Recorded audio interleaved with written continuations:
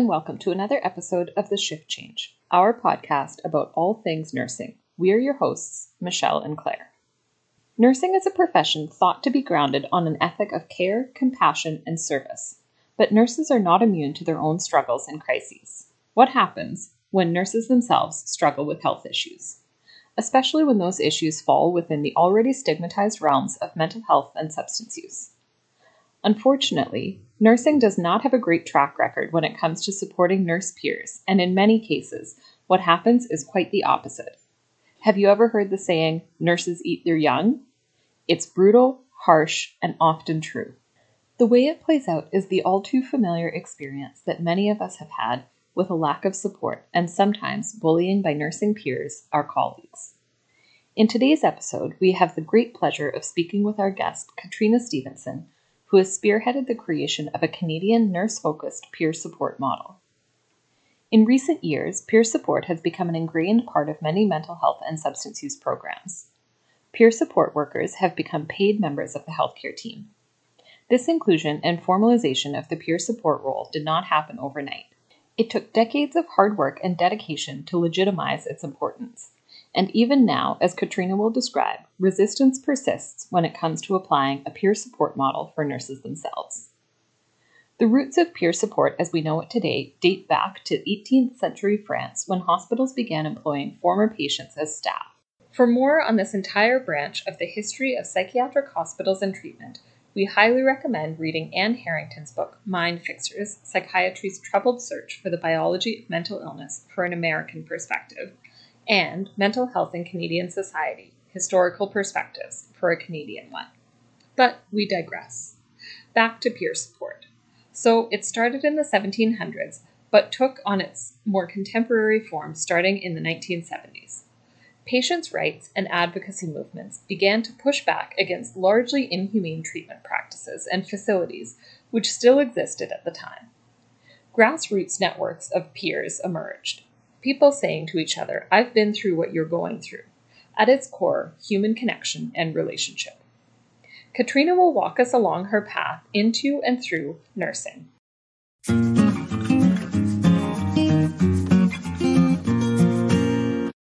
Hello, thank you so much for joining us on this month's episode of The Shift Change with myself, Michelle Danda, and my co-host, Claire.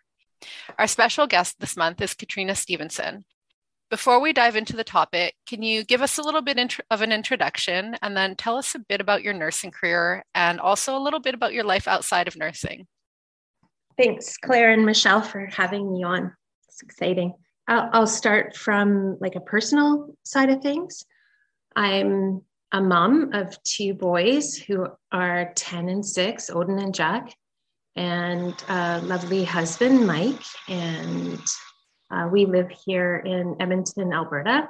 We've lived here since 2013 with our family. And previous to that, and kind of how we connected, Michelle, is we used to live in Vancouver.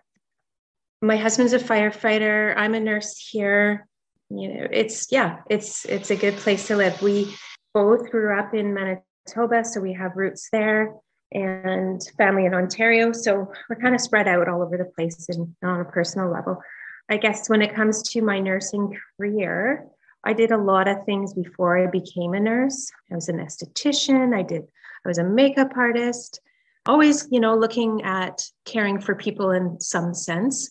Landscape architect. Well, I wasn't the architect. I thought I'd be that before I became a nurse because I love gardening.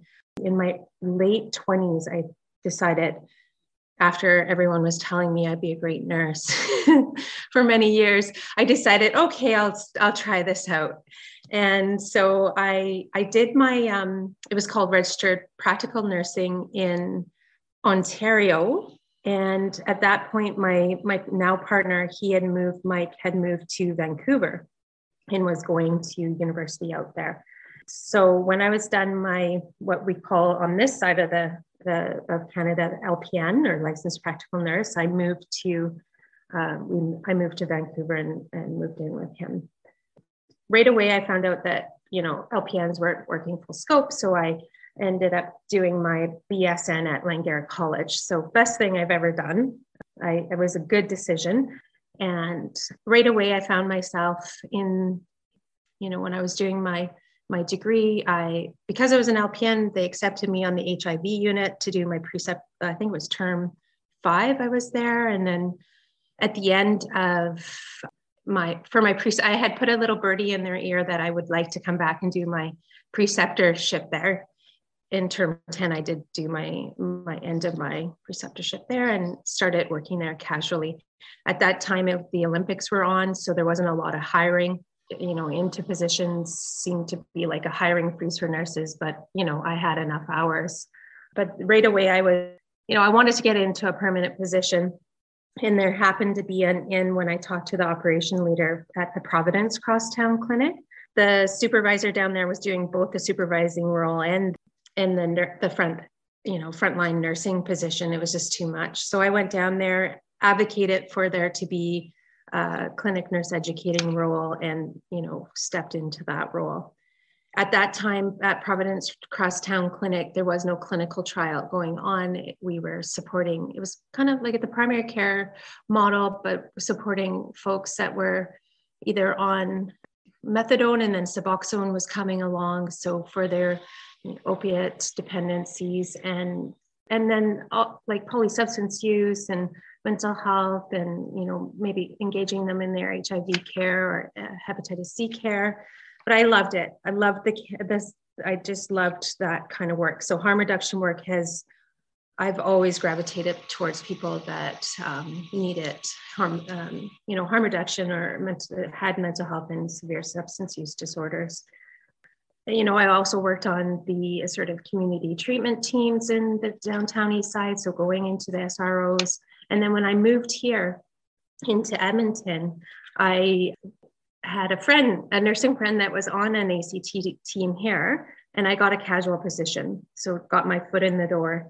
And then from there, I went into an inner city supports team here, which was, the assertive community treatment model as well.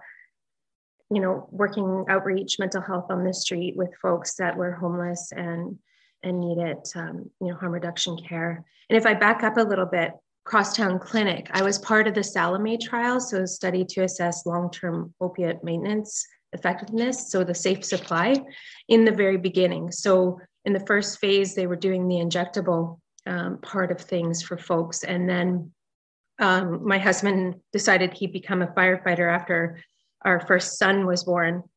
He left UBC from history to, come to Edmonton Fire Department. So, at the second phase of the trial, when it was going into the oral phase, I left and then came here. When I came to Edmonton, there was no harm reduction policy. So that was a little nerve-wracking. And it was like stepping back in time. I bet. Yeah. I bet it was. Yeah. What a change. So that can lead to, the other things that we want to talk about. Thank you so much for that introduction, Katrina. That's amazing. I love that you kind of had this whole life before nursing and people were nudging you towards nursing. And then finally you're like, okay, let's do this. And then it sounds like you've had such a rich and diverse career as a nurse. And so that's just so amazing to kind of look back over time and track that progression with you. And I also have to say, I'm obsessed with the Crosstown Clinic. And so it's so cool that you work there. I hadn't realized that. So lovely to have you on the podcast today. Thanks so much for joining us. So moving us towards the conversation for today, can you tell us a little bit about Nurse to Nurse and kind of how it came to be or how your path led you there? Oh, for sure. So like I had said, I came to Edmonton as a nurse that had a lot of experience in harm reduction and safe supply. And when I moved here, there was no harm reduction policy, I found out. So that was a little nerve-wracking for me. I did make my way up to the higher level bosses and ask them, how would that affect me in my nursing care? And would you support me in, finding safe supplies, even though, there was no IOT or injectable opiate and agonist therapy here at that time. And so, I had to do a lot of educating. So that led to me discovering, seeing, and that there was a lot of suffering in the community here. So being an outreach nurse, I would go into the shelters, and part of my job was doing intakes for folks that were homeless, had a mental health disorder, and were using substances a lot of the time, so concurrent disorders. And so I would assess to see if they were appropriate to come to our team. And while anyone that was suffering in that sense, they were appropriate for our team. So, I got to see how the system worked, and the system was failing. And that was tough. And we had a huge workload, as we do in nursing. It was no different on this team. And that started to wear on me over the time. Folks that were not getting access to naloxone, that had died by overdose, I'd find out. And because I was a case manager, they were my clients, and that hurt. And other things that were happening were people that would die by suicide, my clients that would die by suicide. And what I experienced in working in different health authorities over the years was that there was some supports, workplace wellness, where we would have time to debrief and go through that stress response. Other teams, I didn't have that. And it was just a high push to get more people through and carry on, and that ended up, I would take that home and have no time, because I'd be going home to my young children and my husband. And so working full time, coming back home. And eventually by 2017, I had a traumatic stress injury, or it can be called operational stress or occupational stress injury, of PTSD. And so post-traumatic stress disorder with anxiety and associated traits and panic attacks. At that point, because I worked mental health and psychiatry and acute intensive services, I knew what was going on. I saw it coming. Before that happened, I was advocating for peer support. And peer support, I've worked with folks from Insight to Vancouver's, downtown East Side's injection service, to peers here through the Schizophrenia Society. And one of the most beautiful things I've seen is the engagement piece. So that instant trust, because you've been through it and I can see it in you and I can almost feel it in you, right? And, if I had an individual that had, psychosis, and maybe it was so bothersome that they needed to be on medication, and I wasn't getting anywhere as a nurse that was, didn't get it, then, bring my peer support worker colleague out, and that would really be supportive. And the other part around the peer support and why nurse to nurse started, it was brewing in my mind, is my husband is a firefighter. And I think it was about, don't quote me exactly, 2015, 2016, but sadly they had members that had died by suicide, and they, shortly after, they decided to put in a mental health wellness program, and it was peer support. So that engagement piece, really, how do we engage each other as human beings? If there's these issues that are happening, and then, peer support was one of those models. It didn't matter what, I guess, population you came from. It was all the same human interaction piece, that engagement piece, that trust piece, that piece that made you feel safe when you were talking to someone and you wouldn't feel judged, right? So, because I was advocating for it while I was on the job before my injury in 2017, it didn't happen. I was told that it wasn't a model that was evidence-based. However, that was not the truth. I just kept pushing. It was just my way. I think part of it was my way of finding wellness in what was happening to me as well. And after the injury, I just kept, I would move. I went on a leave of absence, and then I dealt with some harassment in another 2 jobs that I tried to move to. And, so that added to my injury as well. So the bullying, the harassment, and, we deal with that in nursing as well, sadly. And it was the last injury that I ended up with depression, so severe depression. And I looked up a psychiatrist that I knew. I said, I've had an occupational stress injury. At that point, we weren't working together. And I said, would you feel comfortable caring for me? And I didn't know that he was running a transcranial magnetic stimulation clinic. And I went in there and,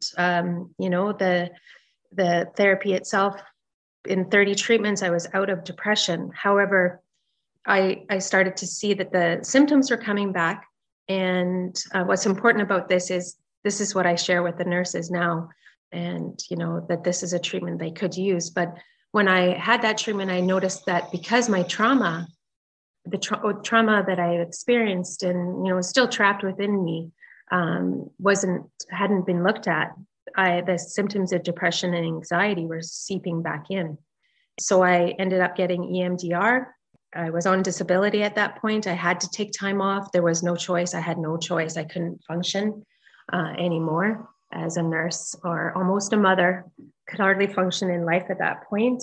But, step by step, I found my way back out.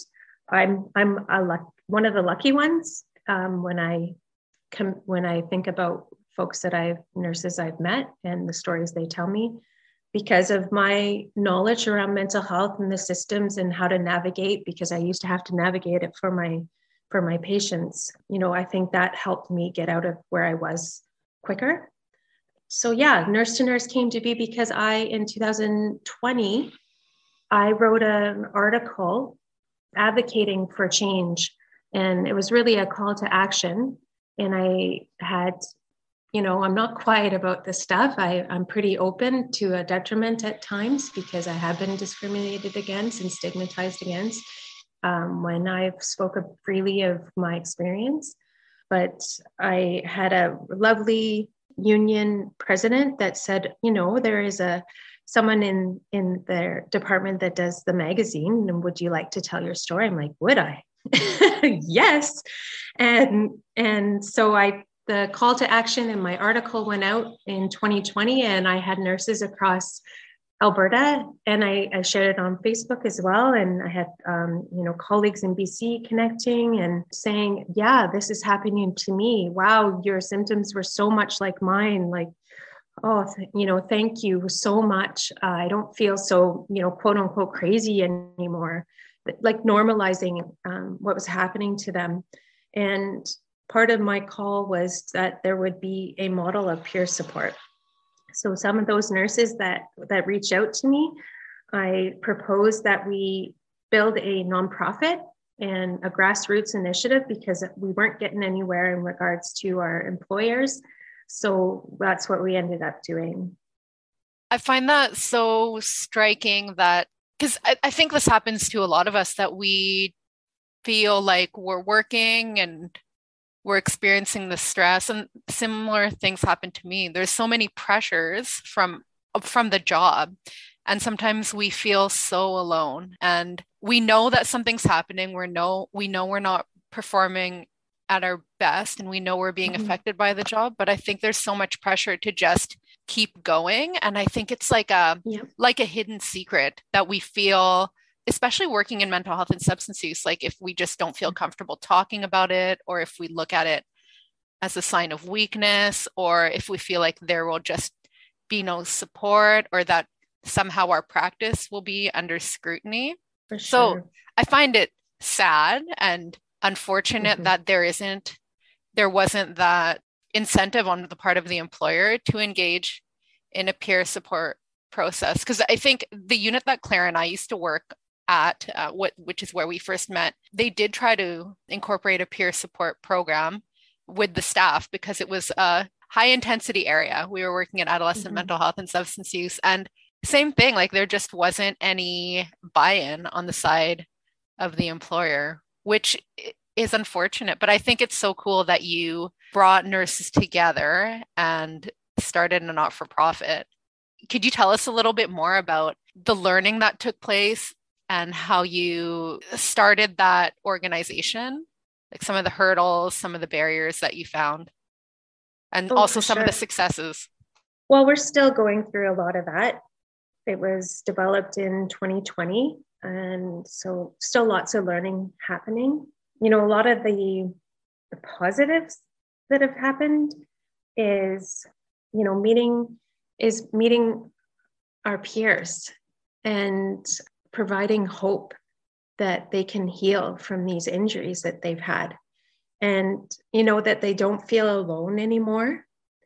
And that fear that you were talking about, Michelle, that fear-based kind of culture that we work in as nurses, that if we do share, we might be, well, it's real. Like we may be discriminated against. We may be stigmatized. We may, we may be reported to our college. And it does happen, especially with nurses that have substance use disorders, So really, think meeting nurses wherever they're at, and this comes from my harm reduction background, right? Like it just transfers so well into any person you meet, is really like meeting them with that trauma informed lens, and also understanding the culture and that cultural safety kind of piece, and coming from an anti kind of oppressive approach as well, because we work in this system that is very oppressive and doesn't hear us when we're pleading for help and support, right?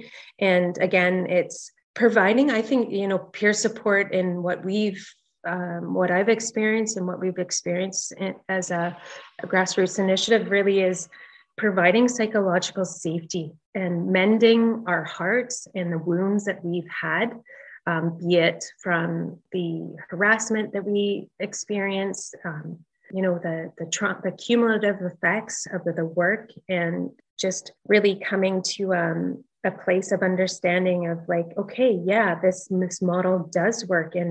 And really that, I'll say this, and this is what I see overall in what's happening with us around COVID is I believe that in nursing, we have a collective trauma that we've all experienced previous to COVID, and then COVID hit. So having a place that nurses can meet and we can talk about what's happening, where we can process the stress and know that it's normal what's happening to us when we have this abnormal amount of stress and trauma that we see and experience. And then we have these symptoms that, like, what is this that's happening to me? And that we can give away the shame and the guilt that we feel when we can't perform the way that we had always performed. But it's just really that emotional piece and building really a community of safety, that we have a space that it's confidential. If we share what's going on with us, that we're not going to be reported to the college. And we're nurses, right? We're caring for each other. Those skills, that's innate in us, and that doesn't go away. And when we can come together, we're off work, but we're still caring for each other, we can see that we can still be who we are, because nursing is a calling and it's ingrained in a lot of us, and it builds our confidence again in our abilities to walk forward no matter what path we take. Either we stay in nursing, either we go out of nursing. We take time to heal, and that's one of the biggest pieces, is taking time for ourselves, right?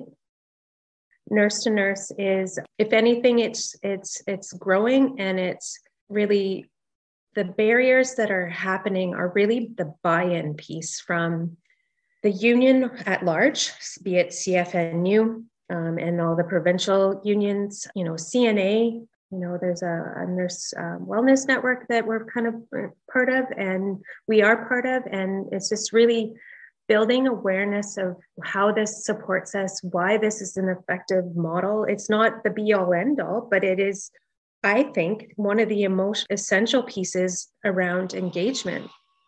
And when you live and work in a culture of fear as a nurse, and you think that you have to suck it up, buttercup, or get out of nursing, because then you might not say anything. But if you have nurses that are around you that have said, hey, this happened to me, you might just put down those barriers and take a second to be like, hey, like, I'm hearing what's happening to her or him, and oh, I can see that they had a hard time, but they've walked out the other side. So the advocacy piece is really huge around nurse to nurse and education, and having people hear us. Even though we've had these injuries, we're still valuable contributing parts of, nursing. And so, it's really getting past that stigma and advocating for these workplace wellness initiatives that can support us, and, having the appropriate, one of the hugest things, and one of the things that we do here too, is help navigate nurses through the disability processes. They're so overwhelming. You might not fill out the workers' comp. You might not fill the form out right for a psychological injury, so you might not get you might not get disability insurance to be off. You might be denied. When you go into other disability companies, here it's Canada Life. I think it's fairly standard across Canada. I'm still learning that piece, but I think this is across the board, and I'd like to, it would be really neat to see who is trauma informed in these organizations. But from my experience and many other nurses that I meet, we're not getting trauma specific care. We're not getting the care that we need in order to get well enough to go back to the work. We're being pressured back to work too soon. Many of my peers have been re-injured repeatedly. And this is our brain we're talking about. Like, if we had a knee injury and we're limping around, do you think they'd send us back to work so soon? Well, this is the invisible injury, and it's just not understanding. So the hugest barriers is not understanding like what mental health is, what are the injuries that are happening to nurses. The legislation here in Alberta is, we're not under presumptive legislation. Supposedly nurses don't get trauma injuries. So, that's huge. So, you might not get that insurance to be off work to actually get the care that and therapy you need to be well. And it's such a big beast. Sometimes it can feel overwhelming, but it's like bit by bit, and educating and advocating. And the other piece is funding. That's one of the hugest barriers. Is like, we have these side projects, and we do them because we love them. Sometimes the sustainability is not there because it's a off the side of your desk kind of thing, right? So you have your normal nursing job that you go to, whatever it is, 9 to 5, casual, part-time. And then you have your love project. For sure, nurse to nurse is my love project. And for us to really, to sustain a program like this, and, that we need funding. We're a volunteer-based organization. We accept donations. Grant fund writing is not my specialty. And, even though we're trying to do that, so that's a big learning curve we're going through. So I think with advocacy, education, and as we start approaching people, with our strategic plan, and people, I mean, large organizations, health organizations, unions. I just met last week, I met a lovely, it's called Nurse to Nurse, but they also have, it's through Rutgers University, and the nursing nurse to nurse kind of piece is just new there. And they reached out to us to ask us about our peer circles that we run. So they're going to come in the next couple of weeks and join us, and we're going to do some, we're going to share our expertise. But, one of the things I think is huge in all of this is collaboration, because it's a lot of siloing. There are peer support programs happening, like in Canada, like there's one at Toronto Sick Kids. I hear about the one that you had at the unit you worked at. In children's, I hear that there's some down in Calgary.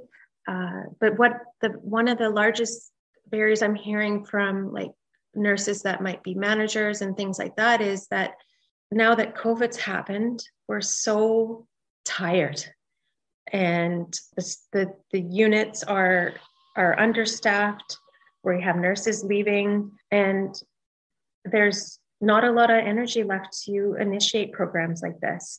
And this is where I think nurse to nurse could be like valuable is let's find the funding.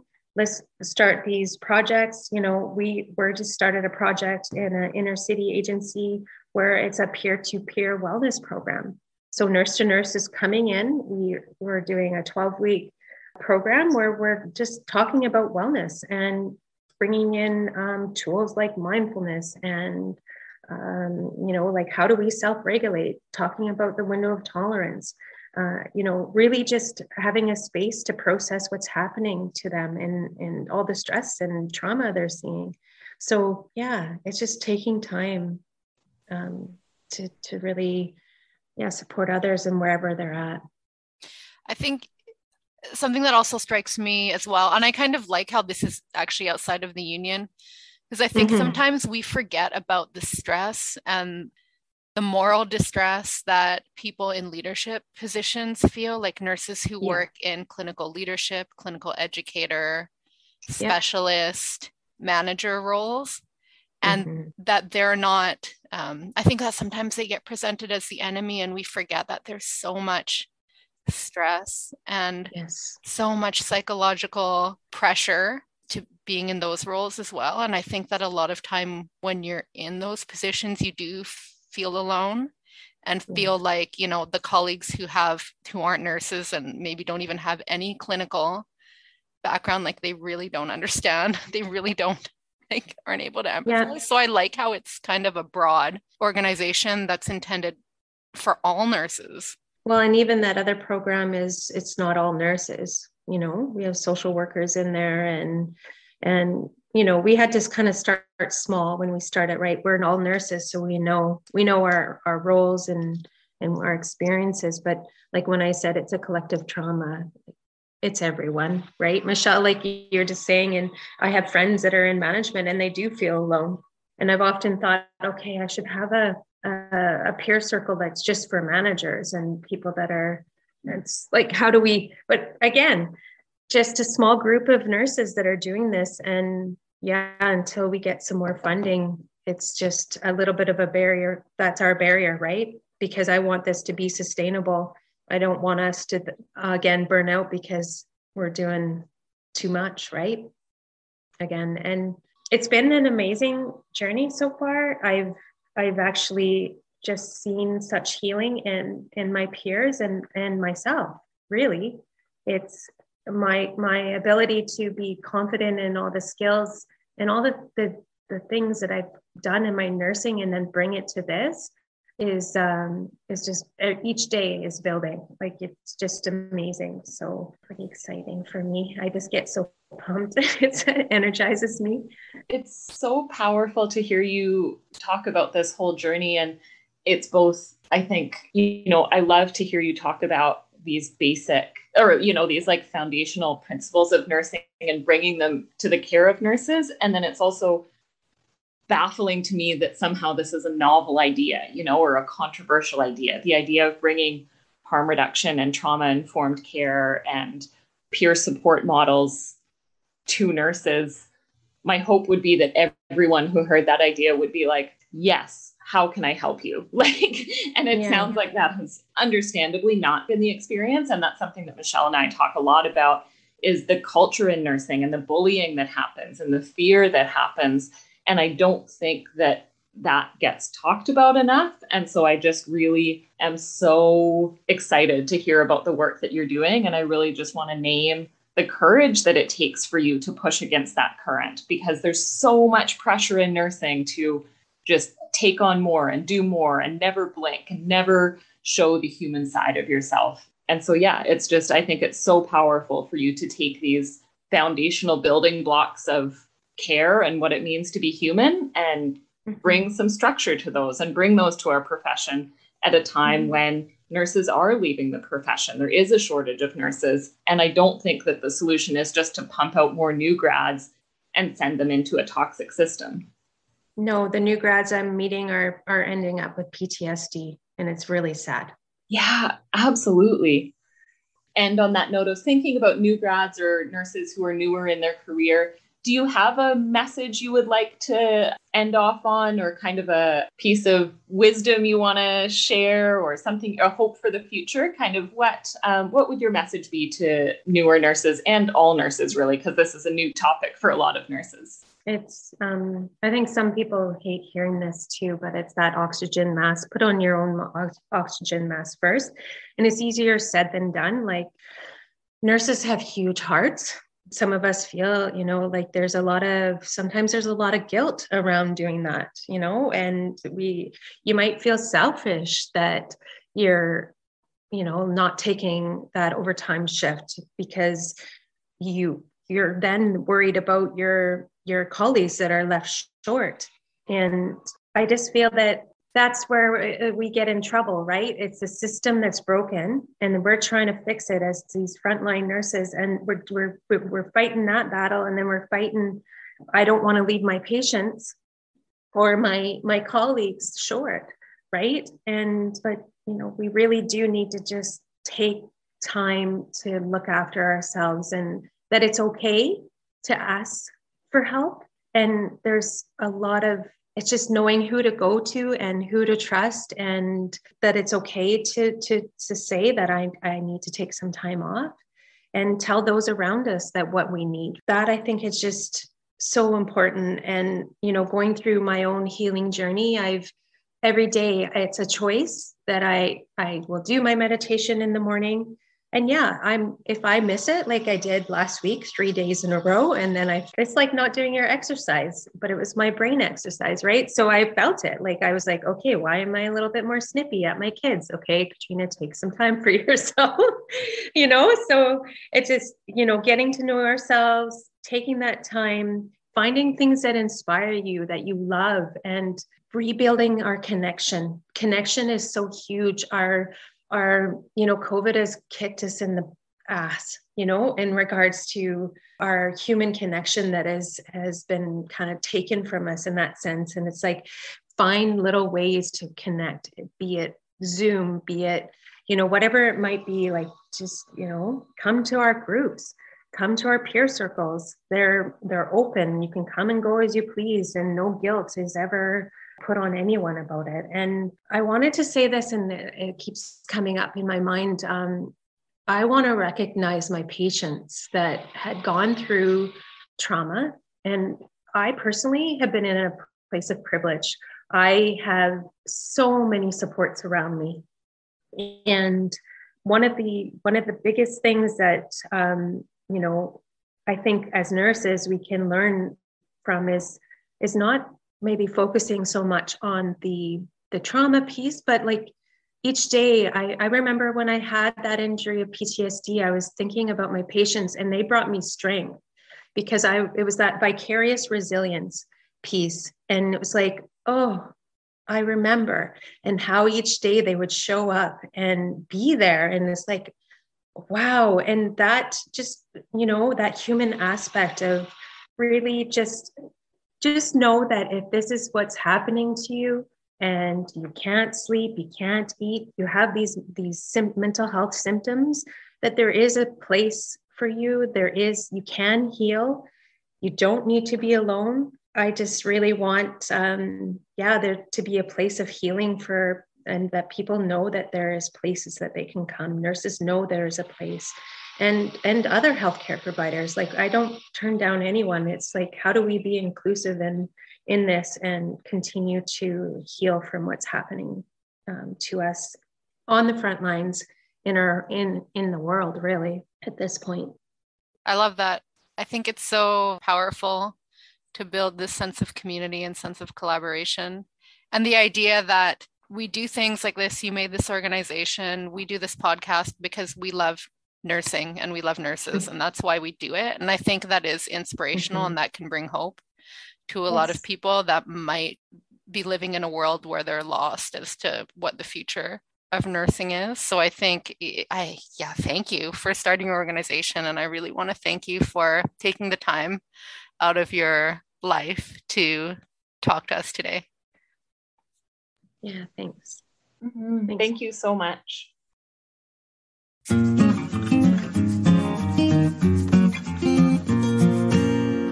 We've said it already, but we'll say it again here. What courage, resilience, and power in community Katrina brings to the nursing profession. It can be an act of courage, especially as a caregiver, to say, I need help too. We hope this month's episode offered the chance to learn about this practical grassroots example of nurse activism and a dedicated group of nurses working to create a community of healing. And we also hope it might be the nudge you may have been seeking to check in with yourself, to check in with your peers. We hope this episode can be a good place to start the conversation. Thanks again for listening to another episode of the Shift Change podcast. If you like this episode or want to share any feedback with us, please visit our website at www.theshiftchangepodcast.ca. Our website has blog posts, behind-the-scenes photos, and links to our Instagram and Twitter accounts. We'd love to hear from you.